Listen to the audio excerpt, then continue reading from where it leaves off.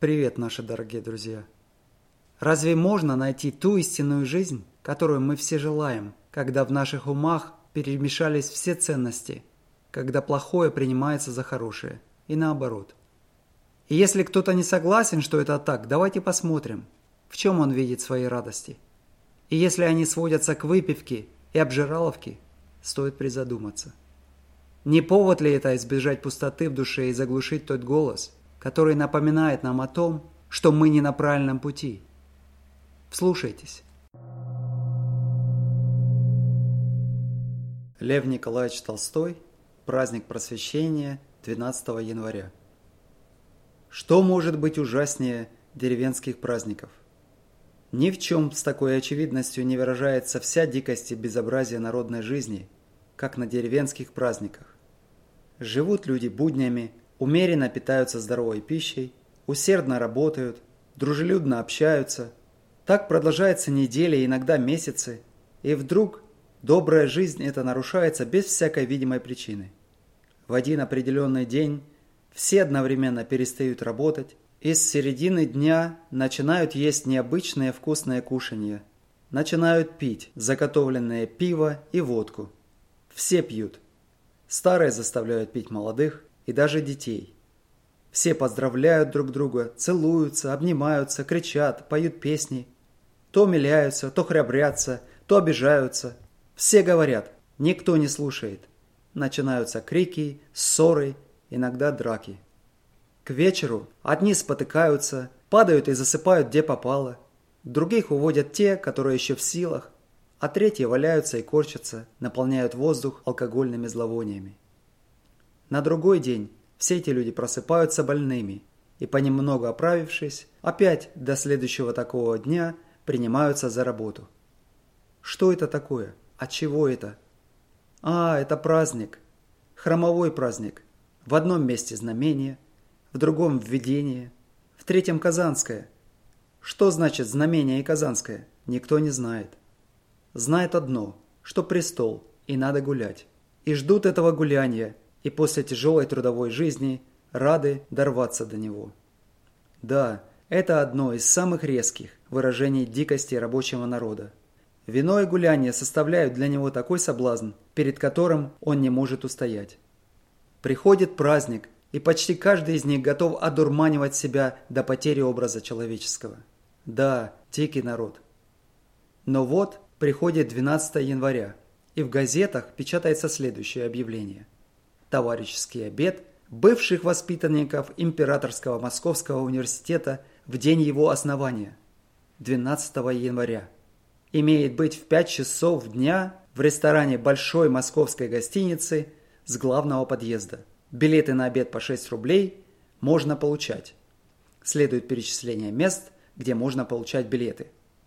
Но это обед не один. Таких обедов будет еще десятки. И в Москве, и в Петербурге, и в провинции. 12 января есть праздник старейшего русского университета, есть праздник русского просвещения. Цвет просвещения празднует свой праздник. Казалось бы, что люди, стоящие на двух крайних пределах просвещения, дикие мужики и образованнейшие люди России, мужики, празднующие введение или казанскую, и образованные люди, празднующие праздник именно просвещения, должны бы праздновать свои праздники совершенно различно. А между тем оказывается, что праздник самых просвещенных людей не отличается ничем, кроме внешней формы, от праздника самых диких людей. Мужики придираются к знамению или казанской без всякого отношения к значению праздника, чтобы есть и пить. Просвещенные придираются к Дню Святой Татьяны, чтобы наесться, напиться без всякого отношения к Святой Татьяне. Мужики едят студень и лапшу, просвещенные омары, сыры, потажи, филеи и тому подобное. Мужики пьют водку и пиво. Просвещенные – напитки разных сортов и вина, водки, ликеры, сухие и крепкие и слабые, и горькие и сладкие, и белые и красные, и шампанские. Угощения мужиков обходятся от 20 копеек до 1 рубля. Угощения просвещенных обходятся от 6 до 20 рублей человека. Мужики говорят о своей любви к кумовьям и поют русские песни. Просвещенные говорят о том, что они любят «alma-mater» и заплетающимися языками поют бессмысленные латинские песни. Мужики падают в грязь, а просвещенные на бархатные диваны. Мужиков разносят и растаскивают по местам жены и сыновья, а просвещенных посмеивающиеся трезвые лакеи. Нет, в самом деле это ужасно, это ужасно. Ужасно то, что люди, стоящие, по своему мнению, на высшей ступени человеческого образования, не умеют ничем иным ознаменовать праздник просвещения, как только тем, чтобы в продолжении нескольких часов сряду есть, пить, курить и кричать всякую бессмыслицу. Ужасно то, что старые люди, руководители молодых людей, содействуют отравлению их алкоголем, такому отравлению, которое, подобно отравлению ртутью, никогда не проходит совершенно и оставляет следы на всю жизнь. Сотни и сотни молодых людей в первый раз мертвецки напились и навеки испортились и развратились на этом празднике просвещения, поощряемые своими учителями. Но ужаснее всего то, что люди, делающие все это, до такой степени затуманили себя самомнением, что уже не могут различать хорошее от дурного, нравственное от безнравственного. Эти люди так уверили себя, что то состояние, в котором они находятся, есть состояние просвещения и образования, и что просвещение и образование дают право на потворство всем своим слабостям. Так уверили себя в этом, что не могут уже не видеть бревна в своем глазу. Люди эти, предаваясь тому, что нельзя иначе назвать как безобразное пьянство, среди этого безобразия радуются на самих себя и соболезнуют о непросвещенном народе. Всякая мать страдает, не говорю уже при виде пьяного сына. Но при одной мысли о такой возможности всякий хозяин оберегает пьяного работника. Всякому неиспорченному человеку стыдно за себя, что он был пьян. Все знают, что пьянство дурно.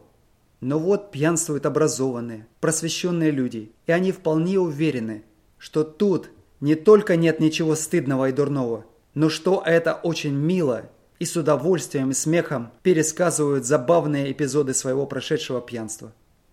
Дошло дело до того, что безобразнейшая оргия, с которой спаиваются юноши стариками, оргия, ежегодно повторяющаяся во имя образования и просвещения, никого не оскорбляет, никому не мешает и во время пьянства, и после пьянства радоваться на свои возвышенные чувства и мысли, и смело судить и ценить нравственность других людей, и в особенности грубого и невежественного народа.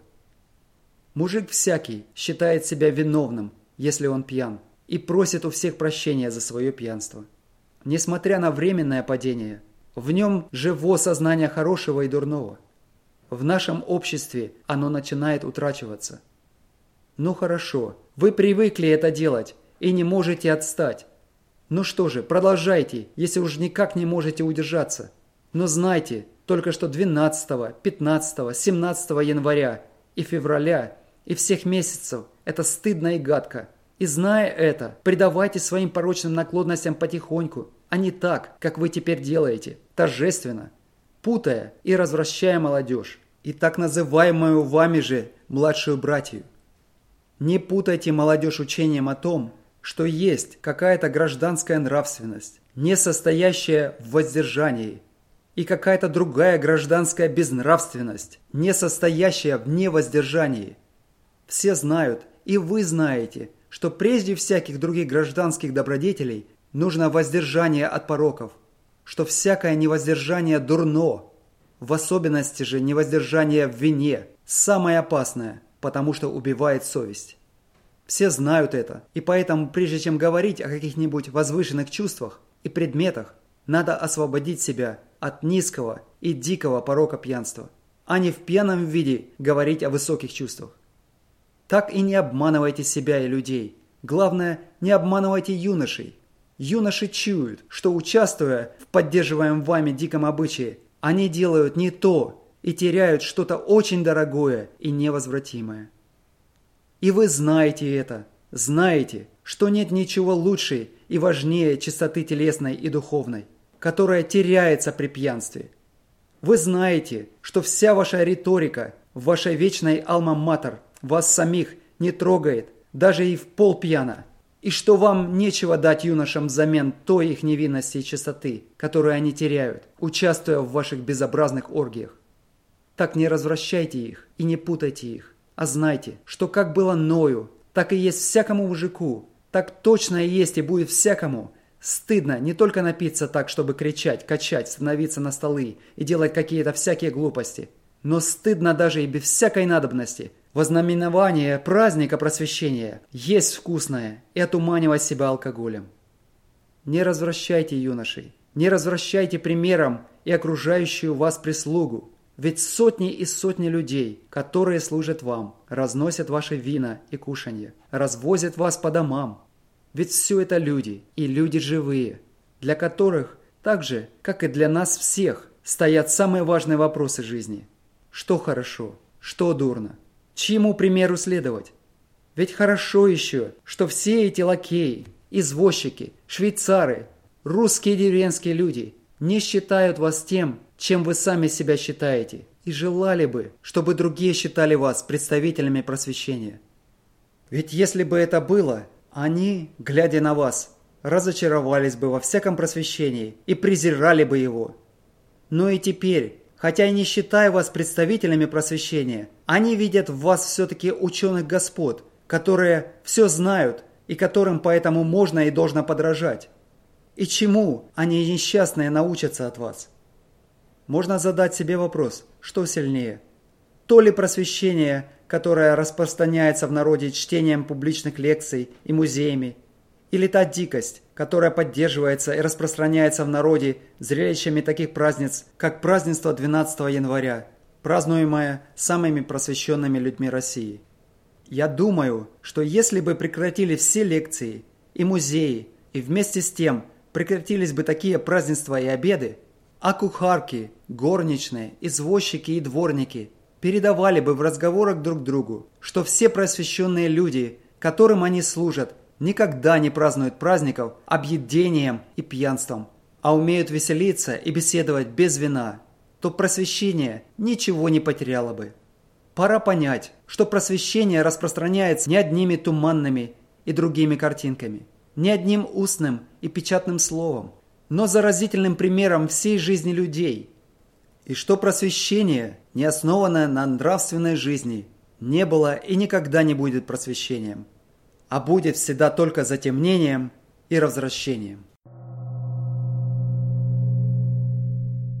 Комментарии излишни, так что осталось только попрощаться с вами. До следующего раза.